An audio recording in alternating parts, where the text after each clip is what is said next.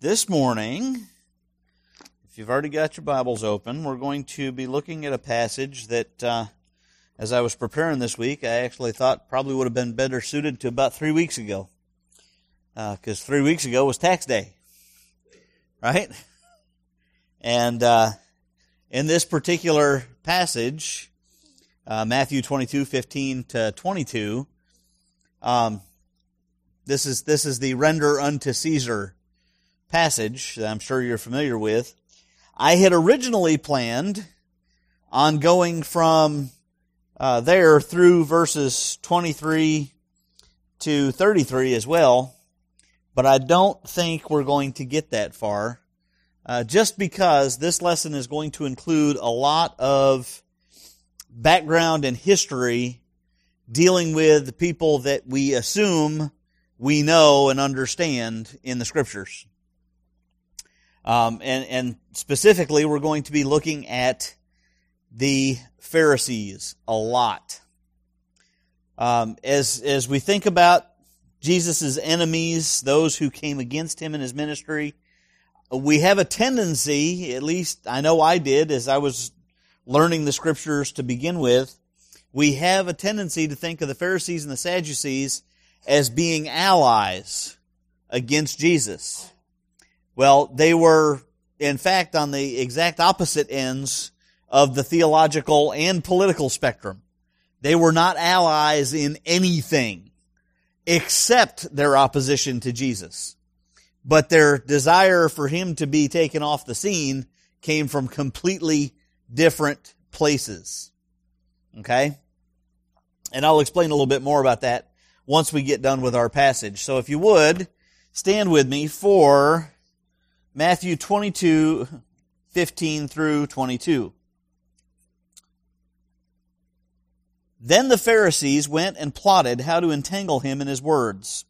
And they sent their disciples to him along with the Herodians, saying, Teacher, we know you are true and teach the way of God truthfully, and you do not care about anyone's opinion, for you are not swayed by appearances. Tell us then what you think.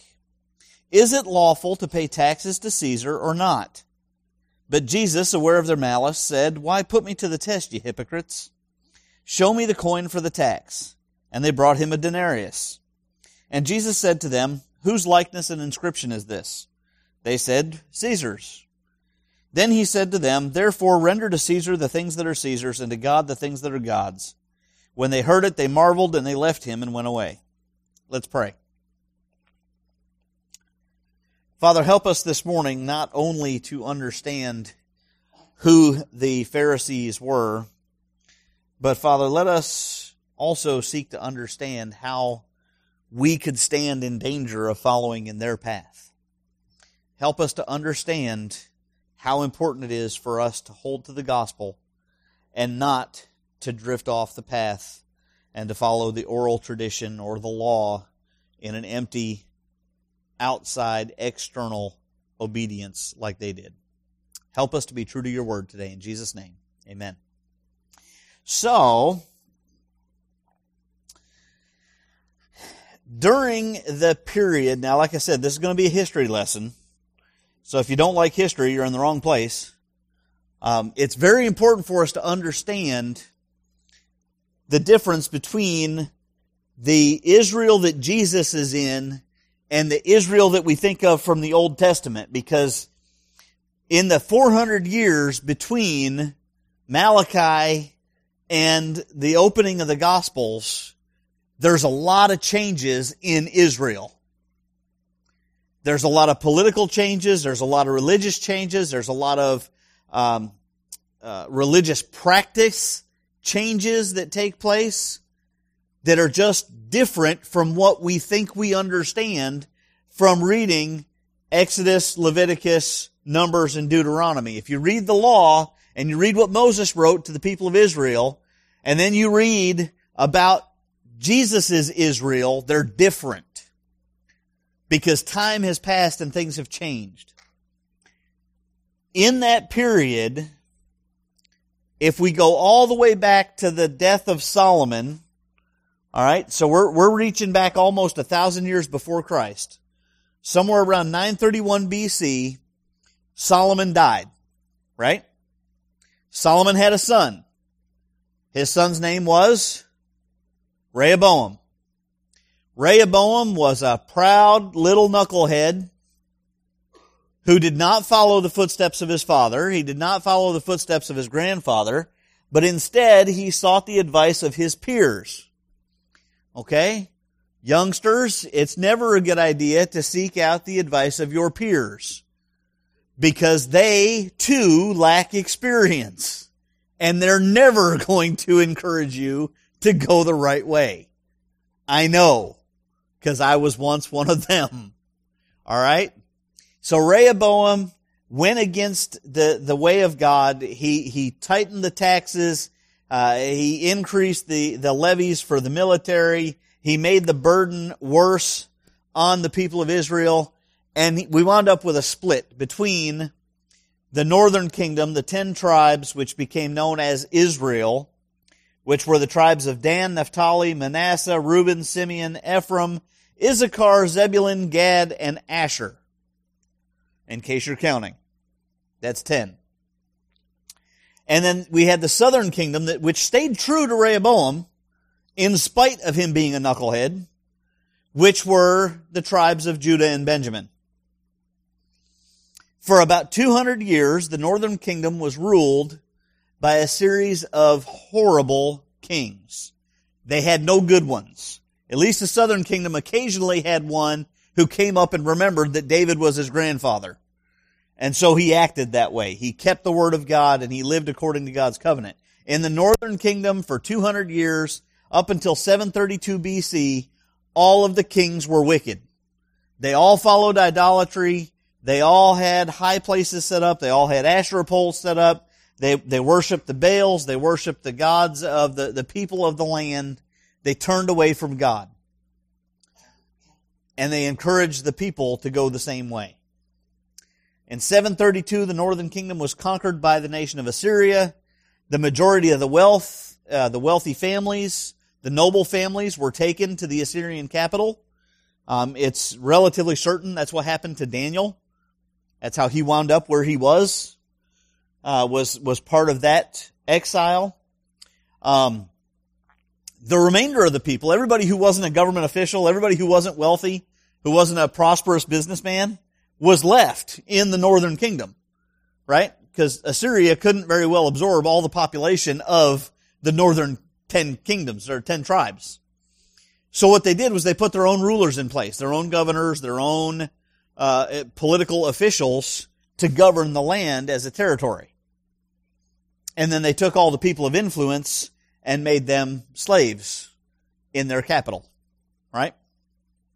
So, 200 years later, the southern kingdom was absorbed into Babylon after they had defeated Assyria and taken over the northern kingdom and the southern kingdom.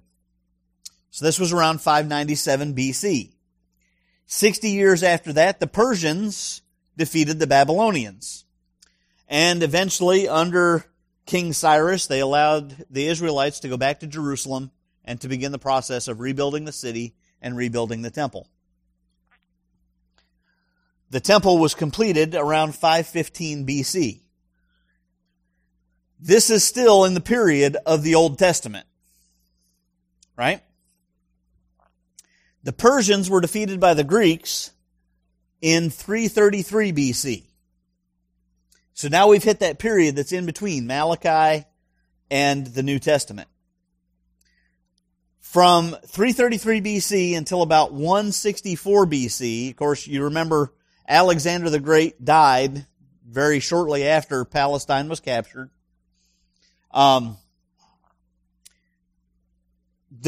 Palestinian region from 333 to 164, so about 170 years, was ruled by the Ptolemaic Empire, which was centered in Alexandria, Egypt, which was one of Alexander's generals and his descendants, and then the Seleucid Empire, which was the northern general who won, Seleucus, and their capital city was in Babylon.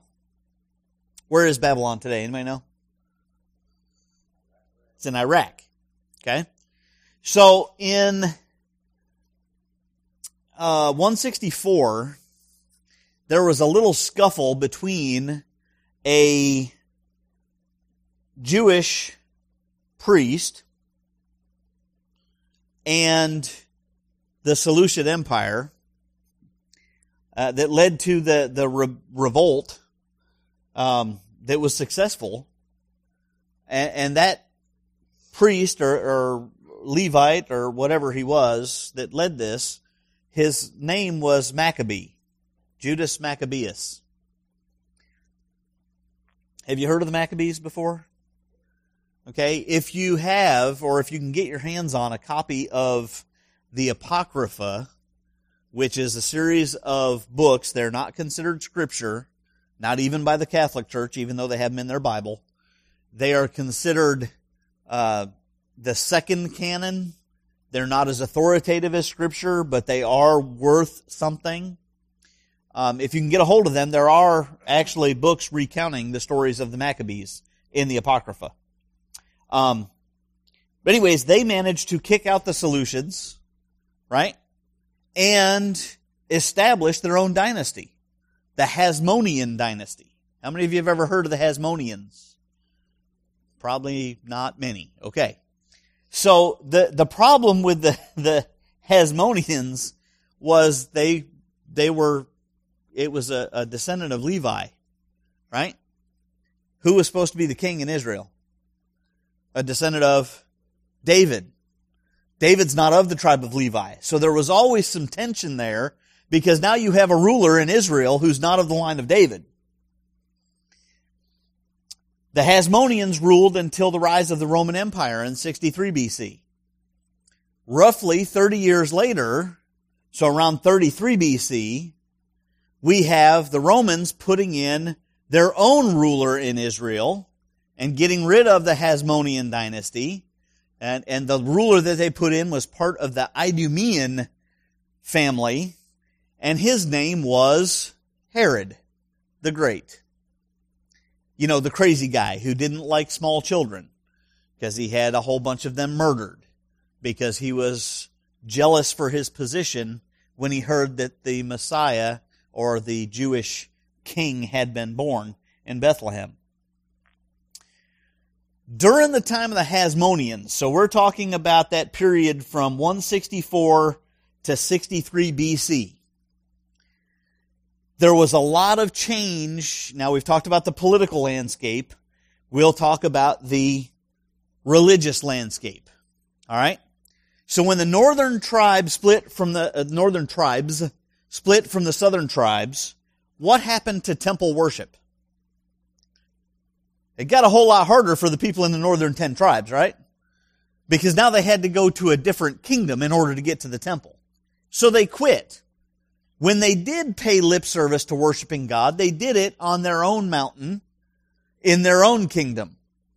You remember when Jesus stopped in Samaria and he was approached by the Samaritan woman at the well?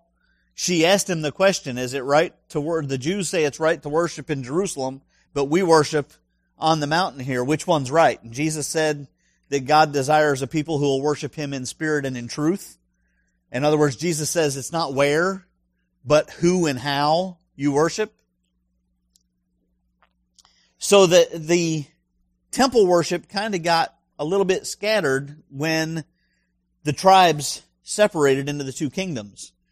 And then you have all the idolatry that comes in from the bad kings. So they really only worship God occasionally, right? Instead, they worship the Baals, and they've got a god for every day of the week, okay? Literally. And then the Assyrians come in and capture the rulers, which includes the priests, which includes the religious families, right? And so, more of the worship in the northern kingdoms goes away. And then the southern kingdom gets taken over by the Babylonians. The same thing happens. The royal family, the priestly families, the wealthy families, they get taken up into Babylon. And the rank and file people are left. The temple's gone. right? It's destroyed. So the religious life of Israel has been shattered. Even when the temple starts to be rebuilt, it's the temple.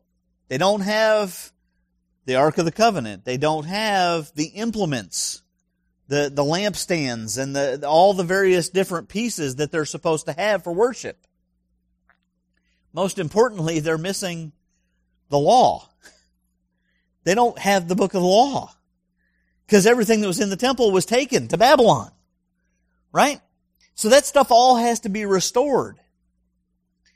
And so, during this time, we have the rise of the synagogue.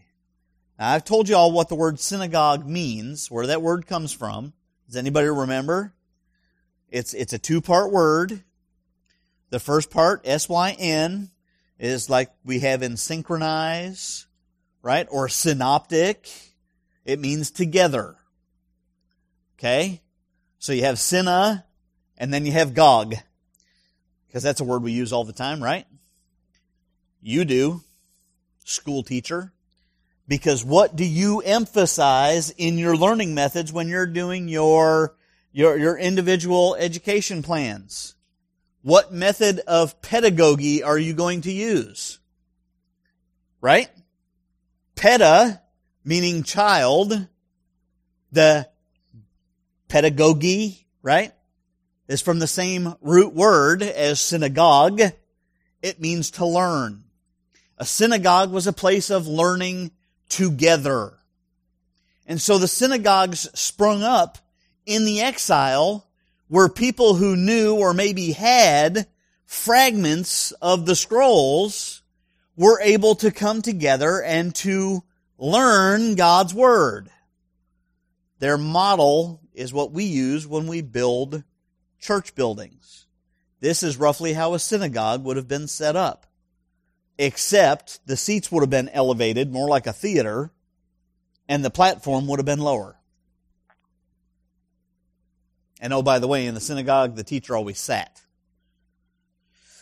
Sometimes I wish for a synagogue. No. So the synagogues came up during this time because they didn't have the temple. They didn't replace worship, but it was a place of teaching. Once the scrolls were recovered from Babylon, once God's Word started being put together, a group of people came up known as scribes.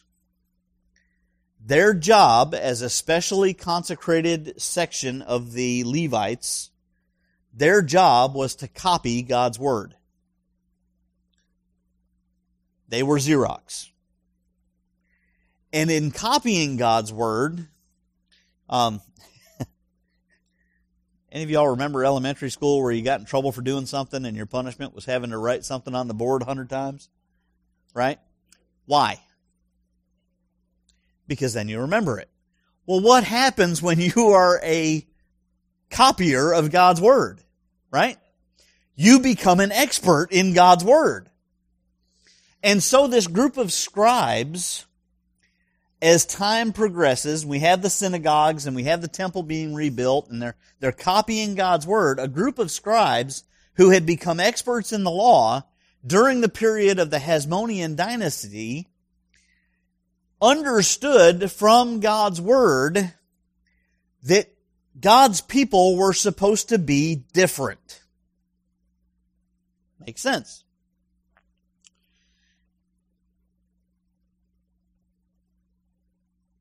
They became the teachers in the synagogue. This is where the word rabbi comes from, is teacher. So they become the rabbis. They become the sages. Okay, and I'm not talking in a mystical sense. I'm talking that person who's got the gray hair, the gray beard, and all the wisdom in the world. Right? Because they know God's Word. And because they knew that God commanded His people to be different, they started coming together as a group, and they called themselves the separated ones. In Aramaic, the word is Pharisee. Now, there is some question that there was whether they were talking about the separation that comes from obeying God's law, or whether they were talking about actual separation from anybody who was not of Israel, we don't know for sure at this point in time. But they taught strict adherence to the holiness code, the Mosaic law, inside the temple, which is what Moses wrote, and outside the temple. They were the ones who developed the oral tradition called the Talmud, if you've ever heard of that, that was a set of interpretations of Moses' law. So where Jesus was talking about in the Sermon on the Mount, you've heard that it was said, or you've heard it was written, do not do this. He's referring to the Talmud writings and the Torah, the books of the law. As the separated ones, they were vehemently, desperately opposed to the Hellenization of the Jews. That was the process by which the Greeks started converting Jews from Arabic and Aramaic and Hebrew into Greek speaking and Greek writing and Greek thinking. Hebrew philosophy was being pushed down, and Greek philosophy, a la Aristotle and Plato and Socrates, was being elevated. And the Hebrew worldview was being kind of subsumed by the Greek worldview. And the Pharisees were opposed to this because they're God's people. They despised the Romans because they were Gentiles. Anyone associated with the Romans, they loathed them. They kept themselves separate from contact with all Gentiles. The Jewish historian Josephus, one of the best historians we have, though he does have some passages that are kind of controversial, Josephus said this about the Pharisees. They were considered the most expert and accurate expositors of the Jewish law. If you wanted to know what God's Word said, you went to the Pharisees. Because nobody knew God's Word like the Pharisees did. And they hated Jesus. They hated Jesus because he repeatedly badmouthed their religion. He repeatedly contradicted their oral law. He repeatedly consorted with unclean people, with Gentiles, with lepers. Right? What does God's law say about a leper? If somebody suspects they have leprosy because they have a certain kind of sore on their body, they are to go to the priest, and if the priest looks at it and it has the right qualifications, the priest declares that they have leprosy, and what are they supposed to do? Outside the city, they're not supposed to have contact with other people. They are supposed to, and by the time of Jesus, they have to wear a bell around their neck, and everywhere they walk, they are to shout at the top of their lungs, unclean, unclean, so people know to stay away from them. And if you come into contact with a leper, you have to follow the same rules. Here we have Jesus coming down from the Sermon on the Mount. He gets to the foot of the mountain, and who does he run into? A leper. And what does he do? He touches him. Tells him to go see the priest. Because he's now clean. Right? Pharisees, you just touched a leper, dude. That's beyond unclean. That's diseased. He was known to associate in the right way with prostitutes. The woman at the well, who wasn't just a prostitute, she was a Samaritan. Right? They were worse than unclean. A Pharisee would have a leper over for dinner before they had a Samaritan. With drunkards, with tax collectors even. I mean, there's nobody worse, even in the United States, than the tax collector. Right? That's why that telephone scam has started claiming to be the IRS, because they know that everybody is terrified of the IRS. So they think that they can get you to send them a $100 gift card if they tell you that the IRS is after you. I don't know. They hate Jesus. And so they're trying to find a way to get rid of him. And in verse 15 we see that they are plotting, that they want to trip Jesus up with his own words. They want to entangle him in his words. They want to get Jesus to say something that is going to allow them to turn somebody against him. They are regarded as the most learned of scholars when it comes to Jewish law. They had preserved the oral tradition, the foundation of rabbinic Judaism ever since. They wrote it down. They could make the most talented lawyer regret every one of his arguments. All right, I'm talking to the tune of the O.J. Simpson trial. Okay? Cochran's got nothing on these guys. So they come up with their argument, but instead of going to Jesus themselves, they send their students. They send their disciples. Why would they send their disciples? Probably because that fresh-faced innocence would make their statements more authentic. Right? Probably because their students hadn't yet come to the point where they wouldn't even talk to Jesus for fear of becoming unclean. So we are told they send their disciples along with the Herodians. Well, that clears things right up, right? Everybody knows who the Herodians are. No. They were another political party in Israel who sought the independence from Roman rule. But that's where their commonality with the Pharisees stopped. So the Pharisees wanted to restore the kingdom to a descendant of David, get rid of the Romans, and follow God's law. The Herodians wanted to restore the kingdom to a descendant of Herod the Great, because he was such a popular guy. Right? Yeah. But they also hated Jesus. Why? Why would they hate Jesus? Because he was the descendant of David. They didn't want a descendant of David. They didn't want somebody who claimed to be a descendant of David. Remember the triumphal entry, right? When Jesus is riding into town on that little foal of a donkey, right? What were the people shouting? Blessed is he who comes in the name of the Lord, even the Son of David.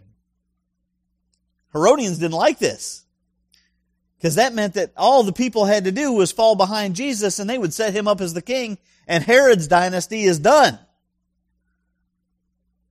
So in this particular case, even though the Herodians and the Pharisees shared nothing in common, the enemy of my enemy is my friend. So they go to Jesus together. Look at the way they greet Jesus. We know you're true and you teach the way of God truthfully, and you don't care about anybody's opinion because you're not swayed by appearances. They're laying it on thick. All right, you can almost reach out into the words and touch the thick layer of honey that they have put over those words to make them appealing to Jesus. Right? And this isn't just flattery. This is completely over the top. This is fawning.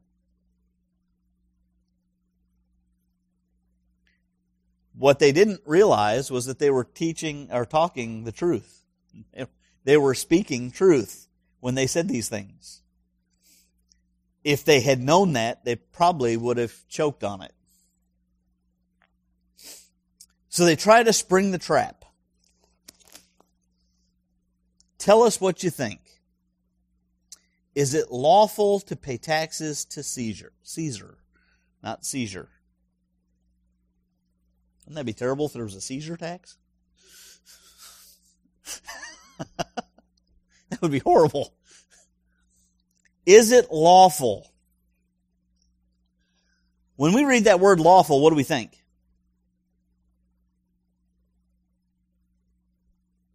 Legal. Right? Is it legal? What law are they talking about? They're not talking about, does it match up with our legal system to pay taxes to, who wrote their legal system? Caesar did. Of course it's legal to pay taxes to Caesar. The word lawful there is talking about being in accord with the law of Moses. Is it permissible under God's law to pay taxes to Caesar? Well, the tax that they were probably talking about was the Roman poll tax, right? The Roman poll tax was collected from Roman subjects, not Roman citizens.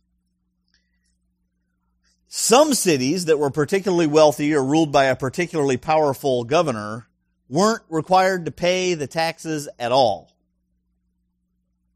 And because it was taken from Roman occupied territories, the tax collectors, who were most often natives of that territory, were hated people, shunned by society, and so they would pad the tax with some extra for themselves, like Zacchaeus and Matthew. Right?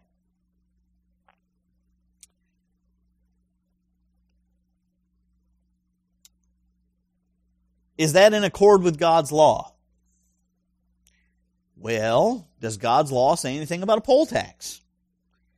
Yes, it does, actually. We looked at it a couple of months ago. When Jesus and the disciples were still in Galilee, and they came to him and they said, is it lawful to pay the tax? How come your master hasn't paid the tax? That's the Jewish poll tax.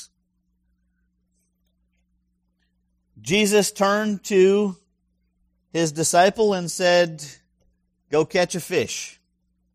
When you open the fish's mouth, there's going to be a shekel inside. Take that shekel, half of it's your temple tax, the other half of it's my temple tax. That's the poll tax. Moses had established this. It was in, I forgot to write it down. I think it was in the book of Deuteronomy. I could be wrong.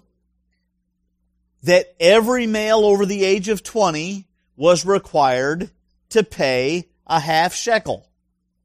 No more, no less. Didn't matter if you were rich. Didn't matter if you were poor. Didn't matter if you were old. As long as you were over 20, you paid a half a shekel. Everybody. It didn't matter if you were a servant. It didn't matter if you were a landowner. It didn't matter if you were the king. David was required to pay a half a shekel every year for the temple tax. Nobody was exempt, and nobody was penalized because of their status. So is the Roman poll tax lawful? Is it allowable under God's law? Well, on the one hand, now remember, they're trying to trip Jesus up. They're trying to get Jesus to say something they can use against him. On one hand, they are hoping that Jesus says, of course it's not lawful. Of course it doesn't match up with God's law, because it really doesn't. Right? It's a corrupt system that rewards those who are powerful and penalizes those who aren't. The tax should be applied to all without partiality. If he says it's not lawful to pay the tax, I can tell you exactly what would have happened. The Pharisees would have run to Pilate and told him, you have a rebel in the city who is telling your subjects not to pay their taxes. Well, the last time there was a tax revolt like that, it led to a very bloody military operation, and a lot of people died. So when the Romans heard about somebody who was a rebel against taxation, they came down on them hard. On the other hand, Jesus could say that since it is not established by Israel, it's not collected for the temple, it's an outside thing, it is lawful. If he does that, then they can go to the people and they can say, look, this Jesus guy that y'all are so hip on, he's saying that it's okay that the Romans steal all of our money in taxes. What's going to happen? They're going to let the crowd take care of him. Right? One historian even called the tax a badge of slavery. That would not be a popular way for the crowd to think of Jesus. So Jesus doesn't have a problem seeing through their flattery, and he decided to pass their test. So he said, okay, show me the coin that's used for the tax. So they pull out a denarius. Now, I want you to think about this for just a minute. We wonder why the Pharisees had to send somebody with their disciples who wasn't a Pharisee. They had to partner up with the Herodians, right? What was the coin that was used for the temple tax? Or for the, not for the temple tax, for the poll tax. It was a denarius. That was a Roman coin. It was a Roman coin. It was a Gentile coin. Right? The Pharisees were called what? The separated ones. The Pharisees didn't carry Roman coin around in their pocket. That would have defiled them. Why did they have to partner up with a Herodian for this? Just in case. It was probably the Herodian who pulled the denarius out of his pocket.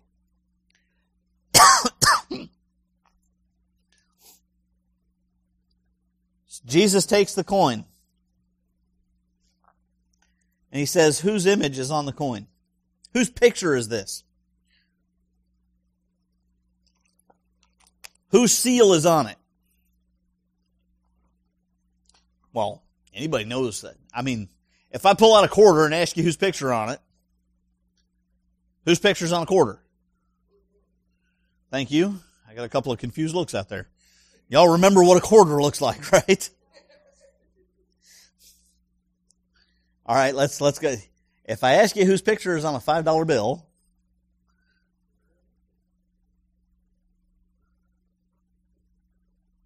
oh, y'all are sad. Maybe this wasn't as gimme of an answer as Jesus's was. Right? The denarius had Caesar's picture on it. It had Caesar's seal. Jesus takes a look at it and he says, give back to Caesar the things that are Caesar. If that's Caesar's image, give him his image back. If that's his seal and inscription, give him his seal and inscription back. Well, how are you going to do that without giving him the coin back? Right? You have to. You have to. So Jesus' answer was kind of a non-answer. It wasn't a matter of, is it in accordance with the law to pay the Roman poll tax? Is it in accordance with God's word to pay the occupier's tax that they're stealing from us? Jesus' answer said, be in subjection to the government that God has placed in authority over you. Who else said that? Paul said that. Under the inspiration of the Holy Spirit, Paul said that, right? Being subjected to the authorities appointed over you. Pick one. There are some who say that Paul wrote that when Nero was in power. All of the authorities. Give Caesar back his image. Give him back his inscription. Give him the denarius. Is that what matters? No. But he doesn't just stop there. He says, give God the things that are his. What's God's? Yes. I think it's interesting that he says whose image is on the coin. Because we're created in God's image. The Pharisees, Jesus has already been dealing with here in verses let's see, 23, from chapter 21, verse 23, all the way through, all the way up here to verse 14 so far that we've been looking at, where he keeps telling the scribes, the Pharisees, the religious elite, the religious leaders, you're not obedient to God. You're paying Him lip service, but you're not doing what He's commanded. You're ignoring the principles of the law that He set forth.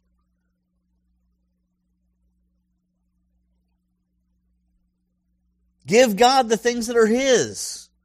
Your loyalty. Remember when Jesus said that they were actually sons of Satan?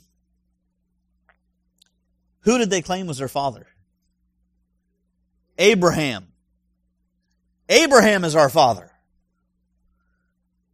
I'm sorry.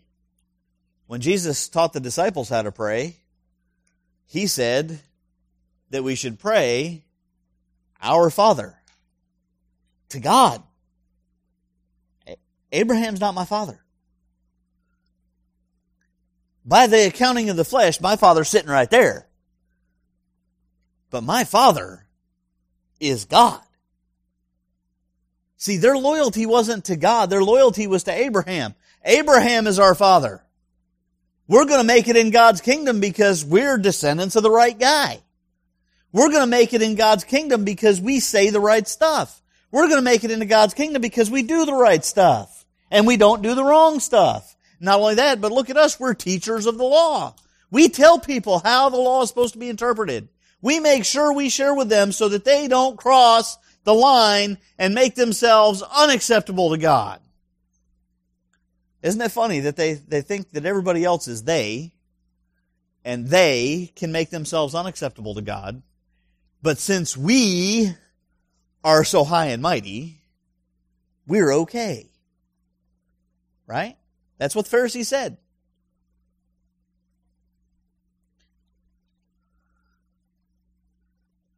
Give God the things that are His. Your loyalty. Your obedience.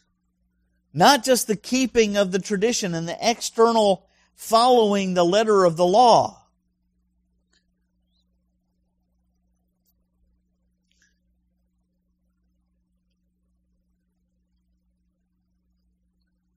If the letter of the law was what saved, how many of us would be condemned simply because of our clothing today? And I'm not talking about whether it's inappropriate, whether it's immodest. I'm talking about my shirt is a cotton polyester blend. My socks are cotton and lycra. The Old Testament law says don't mix fabrics. Why? Why? What is it that's unholy about that? Doesn't matter. It's part of the law. The law was never meant to save us. Keeping the law was never meant to be how we are saved. Paul says the law was a school teacher. It was a nanny. It was a guardian while we were young to keep us until Jesus showed up. And then Jesus kept the law. That doesn't mean we get to take the law and crumple it up into a ball and throw it away and not pay any attention to it. We are now freed to keep the law. But we keep it not because God's waiting behind the bushes to jump out and say, aha! You had a cheeseburger yesterday. That violates the law. I guess maybe I'd be safe if I used goat's milk instead of cow's milk, as long as the burger's made out of beef. Because it specifically says you keep don't boil the mother's meat or the kid's meat in the mother's milk. Why? Why? What does that have to do with anything? God's not waiting behind the bushes to catch us when we break the law. He's not waiting for me to eat a shrimp in order to say, aha, unclean.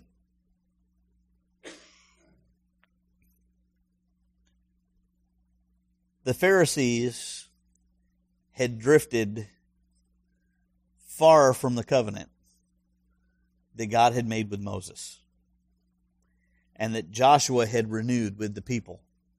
Joshua 24, as Joshua's about to die after they've conquered the promised land, Joshua looks at the people and he says, okay, you have a choice before you. You can either serve God, or you can serve the gods of Egypt, or you can serve the gods of the land that we just came into, but you gotta pick one, because you can't have it all the ways. This ain't Burger King. You don't get to have it your way. As for me and my house, we will serve the Lord. What did the people say? We will too. And here we are, and those who were experts in the law failed to serve the Lord. So when these disciples, these Herodians, heard Jesus' answer, they were astounded.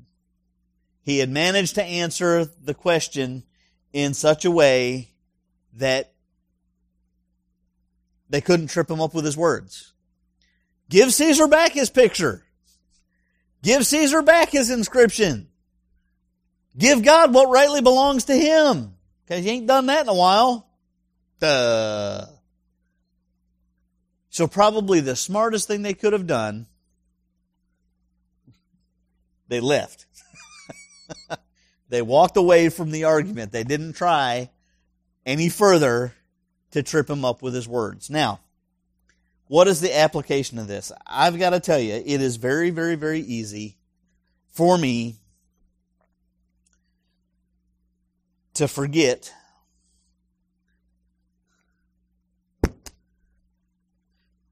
that God didn't save me because of who I am.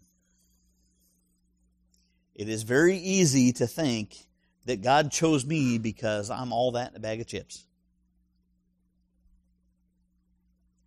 I am not. It's even easier when I'm talking to people who are lost. When I'm talking to people who are unchurched. When I'm talking to people who don't know if there's a God or not. It's really easy for me to take on the same kind of air that the Pharisees had. When Jesus tells us that wherever we go, we're supposed to be making disciples, when He tells the church that we are His witnesses in Jerusalem, Judea, Samaria, and the othermost parts of the earth, when He tells us to go with the gospel, I have said this before, I will say it until the day that I can no longer make noise. When you share the gospel with someone, do not fall into the trap of the Pharisees and add something to the gospel. I don't care if they're a drug addict. I don't care if they're an alcoholic. I don't care if they're a prostitute. I don't care if they're a homosexual. I don't care what their particular sin is. The one sin that they need dealt with most of all is what they do with Jesus. When you're honestly sharing the gospel with them, if they make no profession of faith whatsoever, the only thing that's going to save them is their relationship with Christ. It's okay to tell them you need to be right with Jesus. But if the word "and" comes out, there's a problem. Do they need to repent? Yes. Repentance only comes by the conviction of the Spirit, not by my words. And if my words say you need to get right with Jesus, and what part are they going to listen to? The "and." Because the "and" is something that our flesh thinks we can do. Don't fall into the trap of the Pharisees.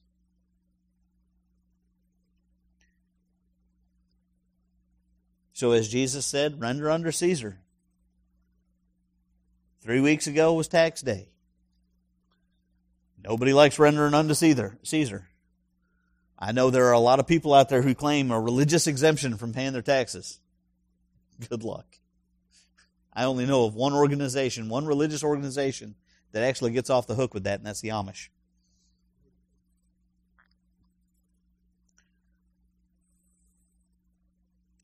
As Baptists, we don't have that option. So we ought to render unto Caesar. That means we ought to be in subjection to the authorities, whether we agree with them or not, whether we voted for them or not, whether we happen to like what they say or not. Because they're not there by accident. God put them there. It means He put the last one there too. And I know some of us didn't do so good in subjection to the authorities during the last administration.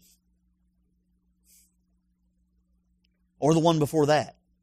Or the one before that. Or the one before that. I can go a number of years back. Render unto Caesar,